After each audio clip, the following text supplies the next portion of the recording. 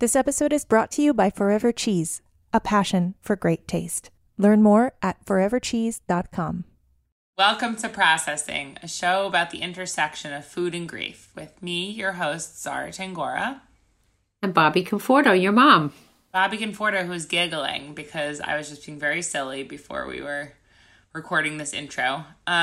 Today on the show, we have an amazing guest, Iris Ruth Pastor, who joins us to talk about her 45-year-long struggle with bulimia. And I loved chatting with Iris. It was such a lovely conversation. It was great. It really was. She really shared so much experience of having had this really difficult journey. And I think she did it succinctly and well. And I think listeners will really understand more about what this really devastating addiction is like for. Yeah. So, Bobby, Passover is coming up next weekend, and we mentioned in the end of this episode about a meal we want to share, and I was like, do you eat matzo balls for Passover? I just want to mention I am in the middle of ending one migraine and potentially beginning another, so I forgot that you eat matzo balls for Passover, but I know that you do, and I love matzo balls. And we're not very religious people, or I should say we're not religious at all, but we did grow up with, Jewish heritage and we love Jewish foods. And so yes. I just wanted to say I'm really looking forward to Passover foods that I'm going to make. And making myself a matzo ball lasagna? Yes, we're doing a collaboration with Shelsky's. It's a matzo ball lasagna. It's just dry matzo balls between layers of dry pasta. So get ready, people. It's going to be amazing. Well, it would be fun to have an ethnic meal together. I consider it that. It's more cultural and ethnic. Both of us have a view of spirituality, but not of religion. But I know I grew up with deep roots because my mom actually had an Orthodox background. So I have deep roots into the cultural and ethnic aspects of food. Mm. Yeah, I really love some of the traditional Jewish foods and definitely traditional Passover foods. We talked about brisket earlier, sweet and sour brisket. Love stuffed cabbage. Love matzo ball soup. Kugel. Passover is about unleavened things. Yes, correct. Yep.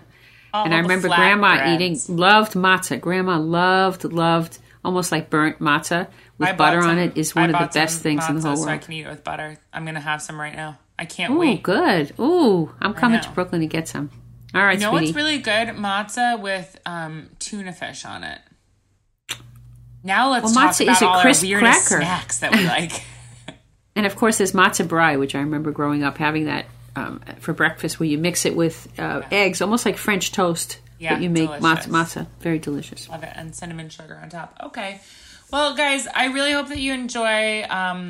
if you celebrate Passover, or if you're just in it for the delicious food, or if you're in it for the religious aspects, I hope that everyone has a lovely Passover, because it will be going on as this episode airs, and that you enjoy our episode with the lovely, sweet, wonderful, I just got such a great vibe from Iris. She had such a wonderful energy to her. It was really, really nice. And beautiful smile. I wish you could all see her smile. She's just a wonderful human. It was really nice to connect with her. Yes. So thank you so much, Iris, and we can't wait to come up to New York and we can hang out as we talked about in the episode. That's how we feel about all our guests. We love them all so much, and have a great week, you guys, and take care of yourselves and each other. Bye.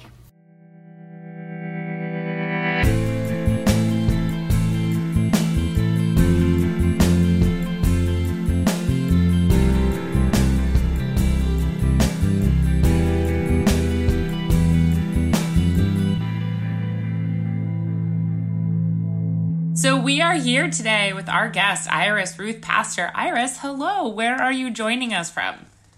Sunny Tampa, Florida.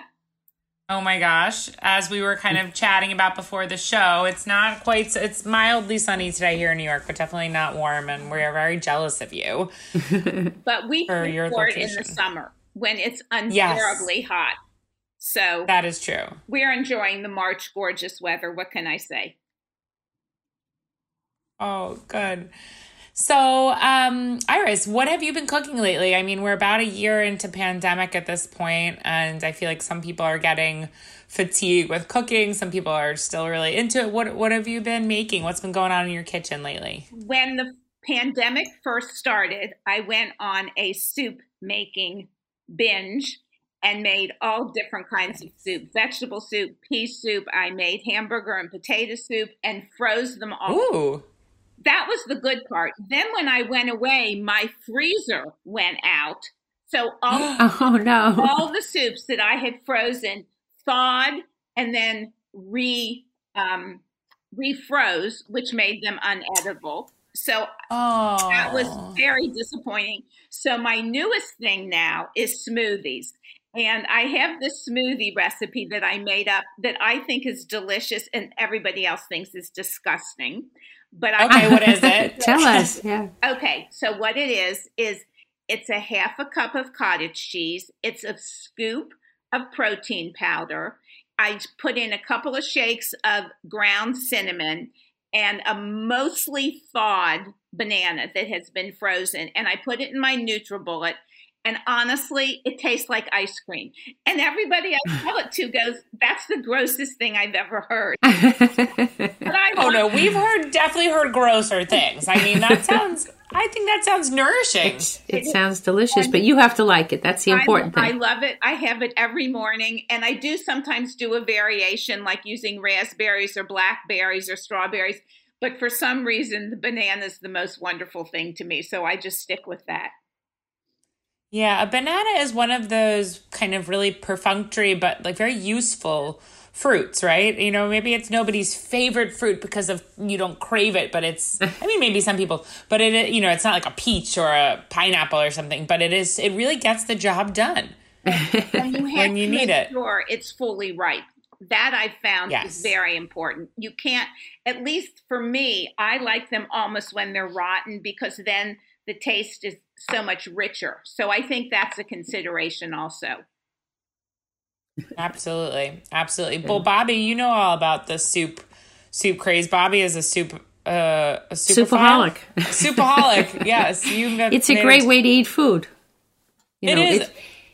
Having had intestinal issues most of my adult life, I find that soup is just an easy way to take in a lot of nutrients. And I make sure that I put every type of nutrient in it. And then it's an easy form of digestion. So I like soup. It smells so good. The house smells so good. That is true. That's true. Soup. My grandmother was an Eastern European Jewish woman that lived in the Bronx. And she made soup all the time when I was growing up. And then I was fortunate enough to marry a man whose mother also made homemade soups. And my kids call that real food. And it is real food. There's something so down home and wonderful about cooking from scratch a big pot of soup. Totally. So Iris, you mentioned your grandma. So did you learn to cook from grandma? I know that like your relationship with your grandma, as you mentioned before we recorded this episode when we were chatting, you talked about how your grandmother was a pretty big influence in your life. Was she influential in helping you kind of establish a relationship with food? Yes, but probably not. It turned out not in the healthiest way. She died when I was 7, but up until the time that she passed away, I would watch her make vegetable soup and grind the meat with the meat grinder to make meat blintzes and that type of thing. And I always equated food with love until about the time I reached puberty. And that's when food became my enemy because it was helping me develop and put on weight that I didn't want. So I went from having a very strong, nurturing concept of food to food's my enemy. And that was a sea change for me. Yeah. I mean, was there something else that you can identify kind of during that time aside from puberty? Was there something else that was going on? Do you think that was reinforcing that feeling of, having food be the enemy or? Oh, absolutely. It was spelled BOYS, boys. And my hormones were raging at that point. I developed very early. And what I realized was that if I continued to stay slim, which is kind of difficult anyway when you're going through changes in your body during that period, I would get a lot of attention from boys. And if I wasn't slim and trim, they no longer looked at me. And this was the late 50s, early 60s, when girls didn't have the range of choices they have now.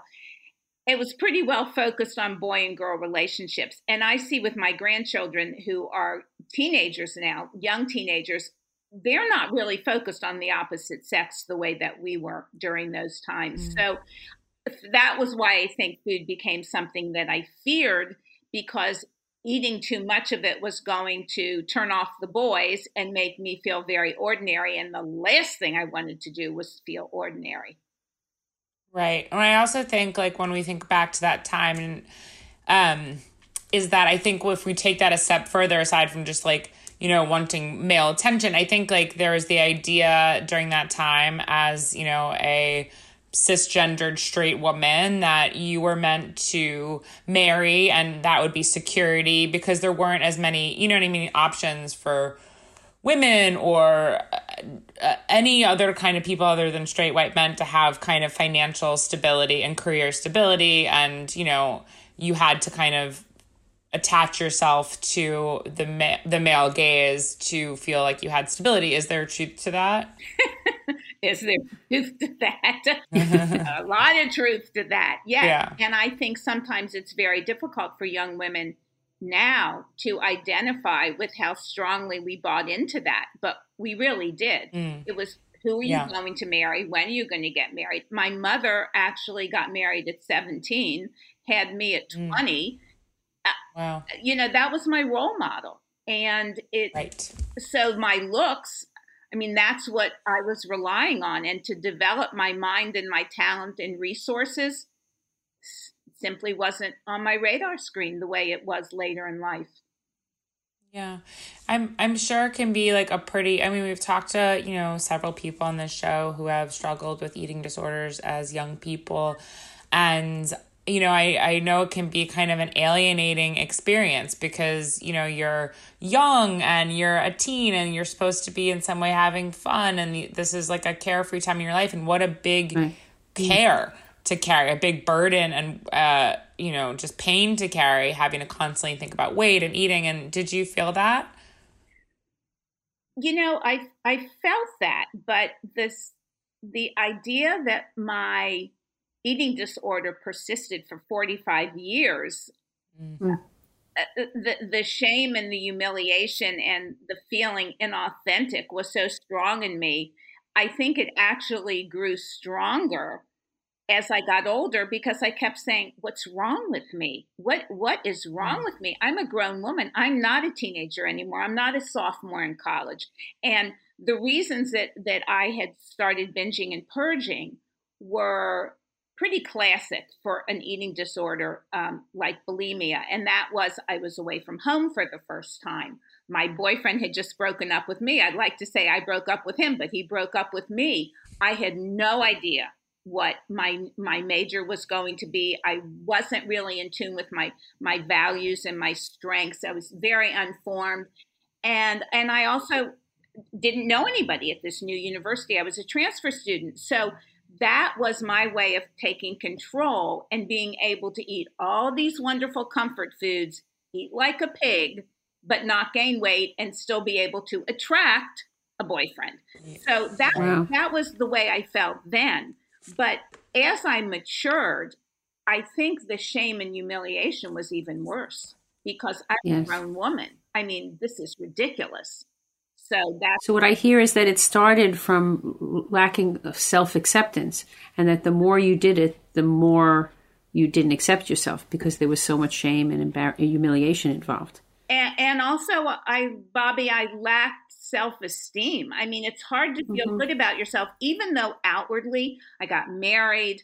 I ended up getting divorced. I remarried. I had a very solid marriage. I gave birth to 5 kids. I appeared to be coping beautifully. I had the perfect life, which made it even worse because I had this shameful secret. And so it just, there was so much separation between the reality of what was going on the inside of me and how I was appearing outwardly. And that caused a lot of misery.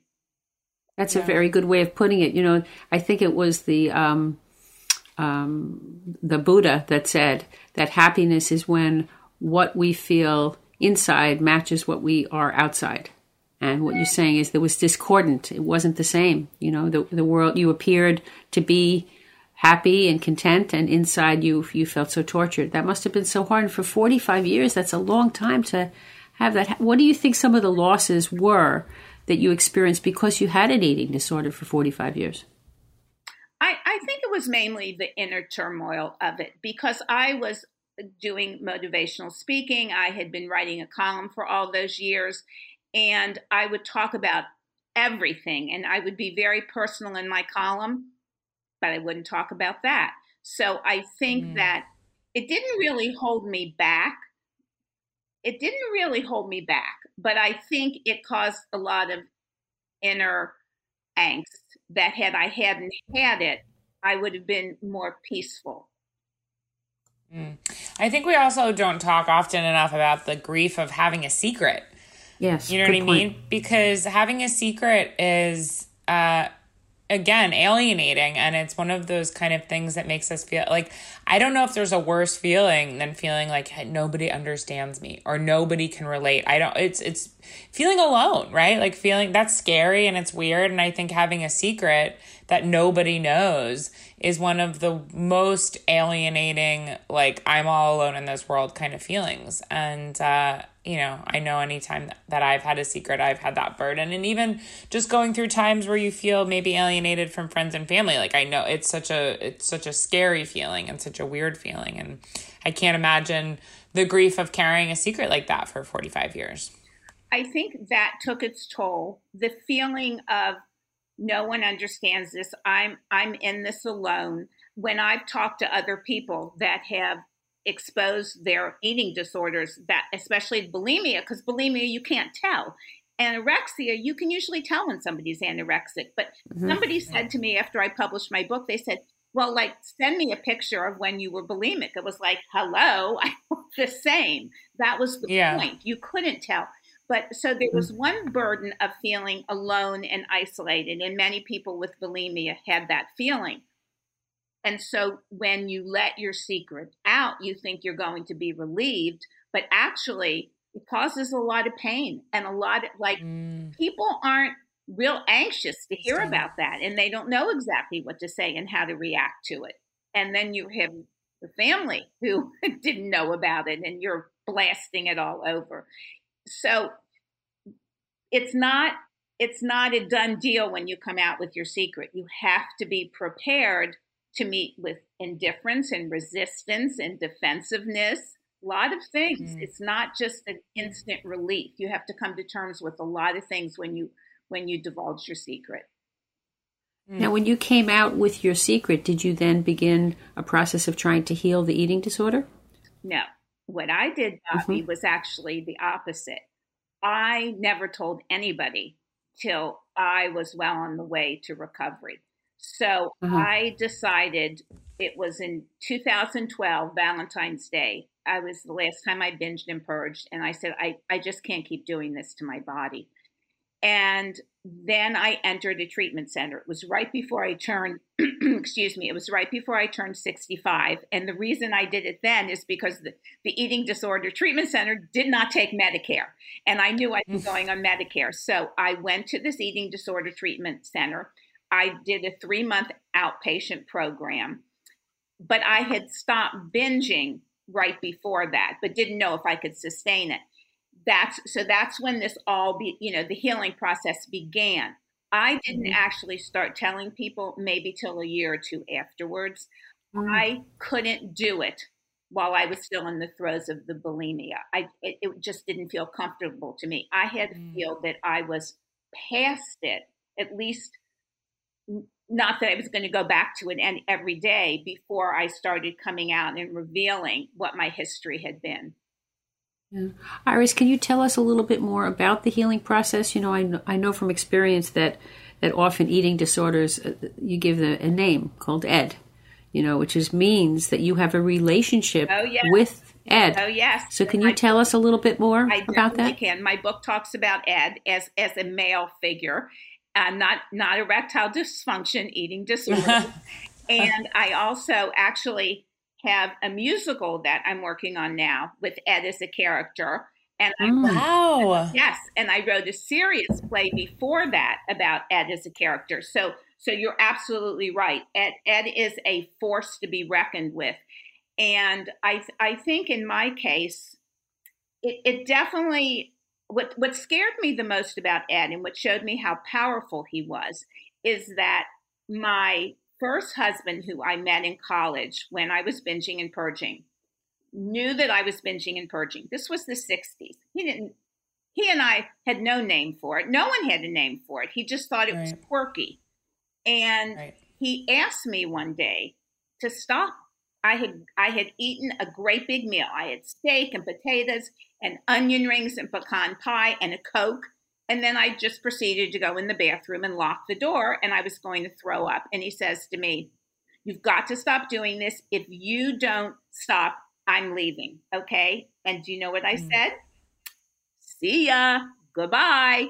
And that moment I chose Ed. And that was such a defining minute for me because I realized the power that Ed had over me. And my marriage did break up. It didn't break up because of Ed, but that stayed with me. And when I got married to my second husband, and we've been married almost 45 years, I was so terrified that I couldn't share this with him because if he asked me to do it, I knew I wouldn't be able to give Ed up. And I didn't want him to become part of my battle. So I kept him completely out of it.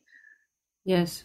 They say with any addiction that your main relationship is with the substance. So what you're saying is that was your marriage. That was your primary relationship with Ed. And Bobby. So tell us more about your healing. I actually want to just jump in very quickly and say something, which is that, you initially said that you started kind of binging and purging as a means to attract like male attention. And then, you got married, you had the, quote, male attention that maybe had been idealized as a young woman of finding a husband or whatever that, ideal was to you at the time.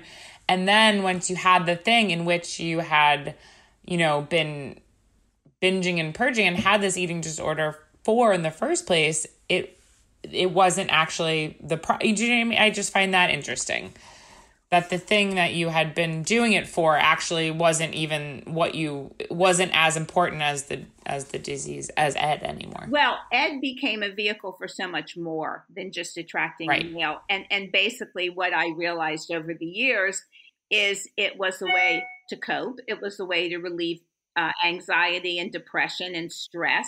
It was a way to manage my emotions and control my anger. So I didn't have to face a lot of different things. I could be a pretty good coper because I was binging and purging every night and getting all that stuff out of my system. So you're right. It evolved from attracting a male to really a coping mechanism for managing my emotions. And it stayed that way. And you bring up a very good point because it served a function. That's why that habit or addiction or behavior, whatever you want to call it, continued because it provided me something that I needed. And until I was able to find other substitutions for that, I couldn't give it up. And this is another thing I want to tell both of you.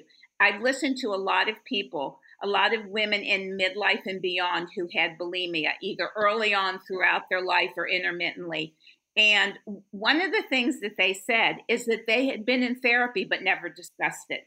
And that's very common. And it was exactly with me too. So I would go into therapy and talk about depression and stress and anger and all these things and learn from it. But I still continued to binge and purge. And I think one of the reasons when I decided to stop purging that I was able to is that I had already absorbed so many good things from therapy that I was able to eradicate Ed because he no longer had that power over me. But I didn't really realize that fully. It took me a while to realize that the reasons I had binged and purged for so long no longer existed.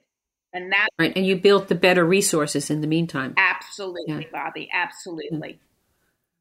So tell us about some of those resources. What are some of the resources that have helped you deal with your emotions, Okay, manage yourself? Well, writing was always an outlet for me. And so when I wrote my book, which was It's the Secret Life of a Weight Obsessed Woman, that was very cathartic for me. But then I also started doing things and taking pleasure in things because Ed was my pleasure. So I didn't have to have any ancillary pleasures. Stupid things I started, like taking a long hot shower. I enjoyed that. Walking, just rocking in a rocking chair, going back to knitting, which, I always like to say knitting keeps me from unraveling, but it's a very soothing and creative type of a hobby. Right. So I started finding enjoyment in other areas, and it finally got back to doing some cooking. But for years, my cooking was very perfunctory because food was something I was fearful of. And I was afraid to, like, if I baked a cake, I eat the whole batter and just throw it up. So it was a gradual process back to not only cooking, but talking about food, looking for recipes, being experimental in what I wanted to eat. That only came years after I had overcome and ousted Ed. Yeah. Yeah. And it's such a deep routine to break, right? Like we talk about trying to break habits and addictions and routines, and the grooves in our brain are dug so deeply and things like that, and in addictions because it's like fear-based, that. because it's so fear-based. What I gathered from some of the things I read about what you wrote was that there was you feared food, like you said before, because if you would start to eat it, you'd be afraid you wouldn't be able to stop. Yes. Is that true? Yeah. Yes. And I'll tell you the other thing that really helped me. When I stopped binging and purging, I realized there were so many things I didn't know how to handle. One of them was portion control. I had no idea of portion control, because if you set a cake in front of me, and I would just eat the whole thing, because then I'd go throw it up. So how did I know what was going to make me satisfied?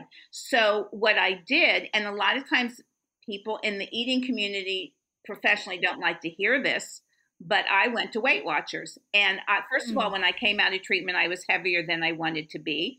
And I knew I wanted to take the weight off, but I also knew I had to understand when I was hungry and what filled me up. And I had no basis for that ever. So Weight Watchers taught me portion control, and it also helped me identify when I was hungry. I didn't even know when I was hungry, because it didn't matter when I was hungry. I ate whether I was hungry or not. So those were all kind of little victories along the way that helped me get back to a more normalized pattern of eating. So I learned when I was hungry, how much it would take for me to get full, because I don't have that automatic thing in my head where you put a plate in front of me and I'll eat until I'm stuffed, or I'll eat until I'm comfortably full. No. I would just eat the whole thing, because I doesn't. Yeah. So it was learned behavior. The other thing that I embraced, but not easily in the beginning, was this whole intuitive eating theory, which is if you let your body kind of go naturally, it will tell you what it needs. That was the most ridiculous thing I'd ever heard of at first, because well, my body's telling me I want to eat 8 Oreos, so I'm just going to go ahead and eat it. So that was a very, very difficult concept for me to understand, and I still struggle with that. What I'm hearing throughout this, Iris, is that through your growing up, you didn't have a relationship with yourself. And that you have come to have a relationship with the self. Yeah. That it was hard to be with yourself. Yeah. It was hard to know what yourself needed. It was hard to know what yourself was healthy or unhealthy. So is that true that with these, the hobbies you described are singular hobbies, time with yourself, being comfortable with yourself? Yes, I think you totally hit it on the nose. And I had no sense of self. And the interesting thing is, because I wrote a column and I did speeches and different things like that, other people had a sense of me, but I didn't have a sense of myself, which was really disconcerting. But Bobby, that really, I didn't have that. And of course, the other part of that equation is once you get a sense of self, you want to treat that sense of self as compassionately as you treat your friends, with kindness and passion and empathy, that's the other thing I consciously became aware of, is like, if my friend were going through this, what would I say to her? And that was an eye opener. That was truly an epiphany, to treat myself as nicely as I treated my friends and family. That's very powerful. That's Absolutely. The truth. Yeah. Well, so something that I always kind of think is, that I always have a question about when I think or hear stories about people who have struggled with eating disorders, is so many of us turn to food as a kind of comfort, right? We associate it with warm feelings of holidays and celebration and all this stuff. So when food is so complicated, your relationship with food is so complicated and often so painful, what did you turn to other than food in these times of to get joy, to get comfort? Where was your self-care and your kind of enjoyment of life coming from? Well, this is kind of interesting. One of the things I did when I was in the 3-month treatment program, and it was outpatient, is after the evening session, I would come home. And at night, that was the scariest part for me, because that's when I always binged and purged. So a couple of things I did. I changed where I watched television and where I sat. I went into an upstairs loft out of the kitchen family room area, but I turned my binging into binge watching. And I became obsessed. And during that time, I had never watched Grey's Anatomy. And I watched like 7 seasons of Grey's Anatomy. And to this day, I tend to be a binge watcher, where if I'm going to watch something, I'll watch it in the evening for 3 hours. So I really replaced it with something that was probably as habitual. But healthier, but much healthier. Much healthier, yeah. Yes. Yeah. And the knitting is, you can't eat and knit at the same time. So I definitely kept your hands busy. I keep my hands busy, and I do purses and Afghans and different things like that don't take real intricate kinds of stitches, so I can do it while I'm watching. But those things were very important to me. And what I also found is I had spent, and we kind of alluded to this earlier, I had spent so much time berating myself for being out of control, that when I was in control and I had this excess energy, I put it towards creating. I put it towards just like the whole world is a sponge to me, and I'm constantly learning and doing and out there and exploring new things, because I felt like I had such an inner struggle for so many years. And I've heard other people say the same thing, is that the time you take thinking and agonizing over what's wrong with me, why am I out of control? Why am I eating like a pig? Why can't I overcome this? When you do, it's so liberating. Of course it is. There's hours and hours and hours of negative thinking about yourself, right? Yeah. And so now you're freed up. Yes, absolutely. Yeah. Absolutely. Well, yeah, I think a lot of people, like, life is scary when we think about it. Even people who have a relatively uncomplicated life, and then the more complications that come into it, and trauma and family issues and all kinds of stuff, like, it gets scary to think how little control we have. And I think that most all of us try to find certain ways to feel like we have control. And some people are workaholics, and some people are alcoholics, and some people are nervous, and some people are bulimic. And I think that it's important to remember that life just is scary and we don't have control. And so it's very normal to want to try to push up against that. And, when we try to find ways to push up against it as young people, it's not always the right way. You know what I mean? Yeah. Right. When you're 16 years old and you're trying to find a way to get control of life, and that's such a time when you're coming into your own, it's such a transitional time. It's I think forgiveness to yourself and understanding that it's so it's so reasonable to like allow something like this to, you know what I mean, to fall into something like this. Like it's unfortunate, and I feel so much for you and anyone else who's gone through an eating disorder or any other kind of addiction. But I think there's also an element of it when you can come to the other side to have compassion for yourself, because it is so hard to find ways to cope with just being a person, you know. Compassion instead of self-loathing. Yeah. Yes. That was a very big step for me. But the other thing, the sea change I went through, is that I began to realize I was doing things for healthy reasons. In other words, it used to be focused so much more on my looks, like, oh, I'm going to diet and lose weight so I look good in my bathing suit or whatever. And as I matured and watched friends become ill with things that they couldn't control, I became much more focused on doing things for the health benefits rather than how I looked.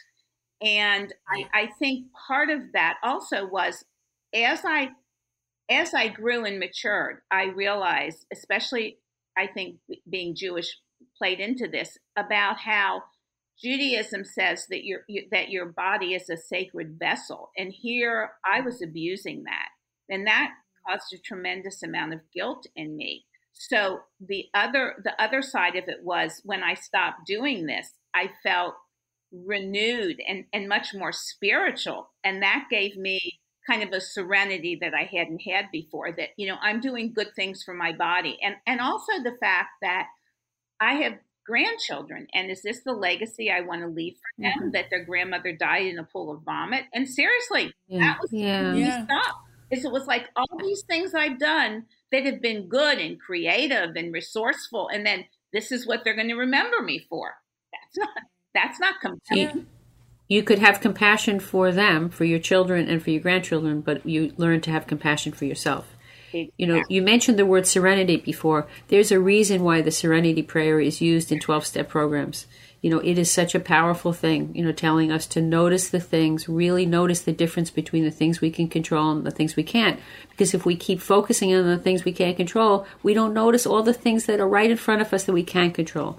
And generally, those are the internal things. We can't control others. We can't control what happens to us in life, but we can control, hopefully, our response to what happens to us in life. But the downside was I wasn't controlling it. So that was even adding. Yes, it didn't even work anyway. Well, that's the problem with addictions. They cause more problems. Yeah, we think that they're, like you said before, you thought it was trying to solve a problem. Yes. And like Zara pointed out, it was, as a young person, it was what you could think of. It was creative in a way when you were young. It was very but then it stopped working, and the habit of it was so hard. It got into your brain chemistry, and it was just hard to change. You know, but how inspirational that you did change after all those years, because that's a long time to have an addiction. Can I ask another personal question? What impact did having bulimia for 45 years have on your body?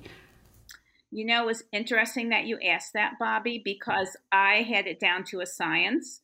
I would binge on things like ice cream, which came up very easily. And I would eat health. I mean, I binged and purged through every pregnancy. But I took my vitamins and I ate healthy, and it was only at night at 9 o'clock or 10 o'clock that I mostly would eat, you know, half a gallon or whatever of ice cream and then just go throw it up. So I really did have minimal impact from that. It did impact my teeth. It impacted my teeth, and I think it changed my voice. My voice is scratchy. But when I decided I had to stop, when I was purging, my stomach muscles were starting to contract, and that scared me. That scared the hell out of me. Other than that, I really didn't suffer any ill effects. But you know, I only did it at specific times, and I ate healthy basically ate healthy the rest of the time. Crazy. Yeah, you had 5 kids. My goodness, you have 5 children. Yeah, that's amazing. So, but I mean, I'm not saying, oh, you know, you can binge and purge and you won't have any health issues. That's just not true. But right. I was conscious of those kinds of things, and I was conscious of eating very healthy. And if you eat ice cream and throw it up 5 minutes later, you know, chances are that what you ate for dinner is going to still stay down. So wow. I was, Interesting. Iris, we ask everybody the same question who joins us on processing as we near the end of our chat together. But if you could have given yourself one piece of advice kind of at the beginning of this experience for you, knowing what you know now, having gone through it, what would that be? I think be your own best friend. That's what I think is most important. Be your own best friend, because if you can't be there for yourself, you can't be there for your family, your friends, your community. You just can't. And that's what I learned. And women sometimes have a hard time with that.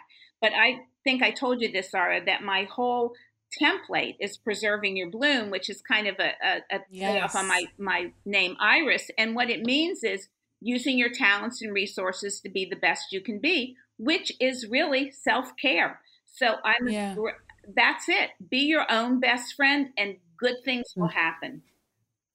That's nice, wonderful. Iris. We have one more way that we close our processing, and that's coming to the processing table. If we were all right now to prepare a meal together and we could sit down and enjoy it. And I think we should think about Eastern European foods, because Zara and I also have that background. So if we could all make one of our favorite dishes that we wanted to share with each other, what would it be? Bobby, do you want to start?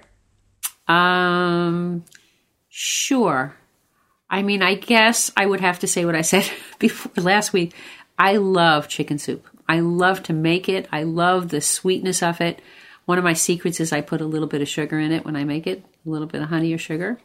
And I also put sweet potatoes in it. I put a sweet potato cut up as one of the vegetables. And it has just this sweetness, and it's so warm. And I would make some matzo balls, because I was watching a Bobby Flay showdown last night, and they were making matzo balls. So I would make matzo balls too. Passover is coming up. Oh, yes. No, you don't do Passover matzo balls, do you? Yeah, you do, yeah. Oh, okay. Yeah, of course. So what would you make, Iris? I would say I would make brisket. There's yum. There's something about meat. I know, it's not completely politically correct in these days, but there's something to me like the smell of a brisket and the taste of it, and such comfort food. I would say brisket. And how do you make brisket? How do you make your brisket? There's one. My grandmother didn't use this recipe, but someone else had given it to me. And you use a first cut kosher brisket, but it makes sweet, and you make a sweet and sour, and you use Coke. And I'm not sure what the rest of the ingredients are, but one of them is actually regular Coke.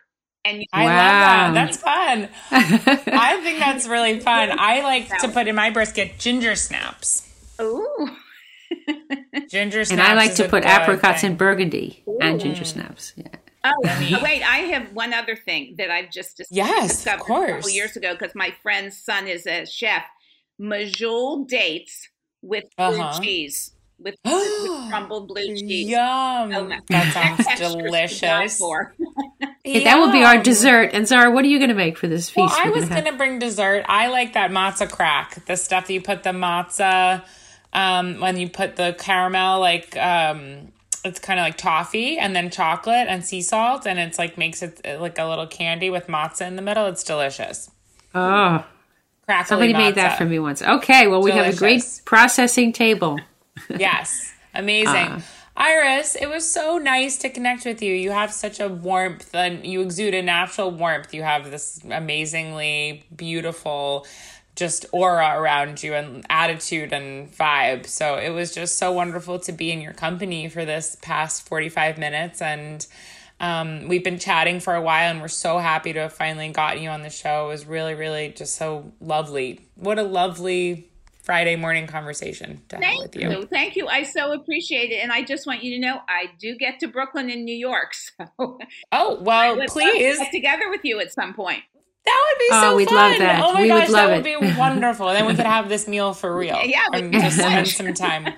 Thank you for sharing your story, and really it is so important to talk about just, whether it's an eating disorder, any other kind of addiction, or anything. It's just what we were talking about before, I think is really so central to the importance of sharing these kinds of stories, is that it feels so lonely for people, and they can feel like, oh gosh, why am I doing this? Or I'm strange for doing this, or I'll never be able to stop. And we all only get this one bit of time on this planet, you know what I mean? And if we can kind of aid each other in being able to not feel so lonely in these times and with these issues. I think it's really important, and I think the grief that people can actually feel from struggling with an eating disorder is very real, and it's very painful. So thank you so much for being vulnerable and open and sharing about that. I know it's going to help a lot of people.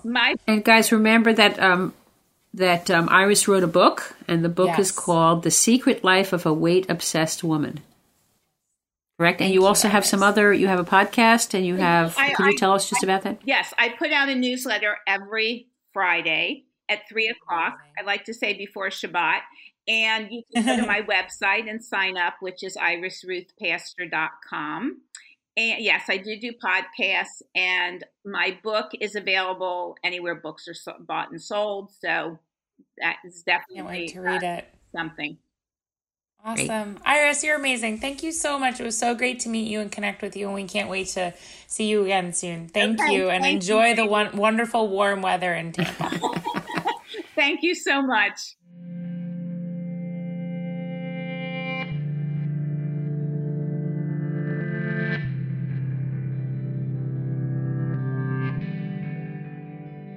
This episode is brought to you by Forever Cheese.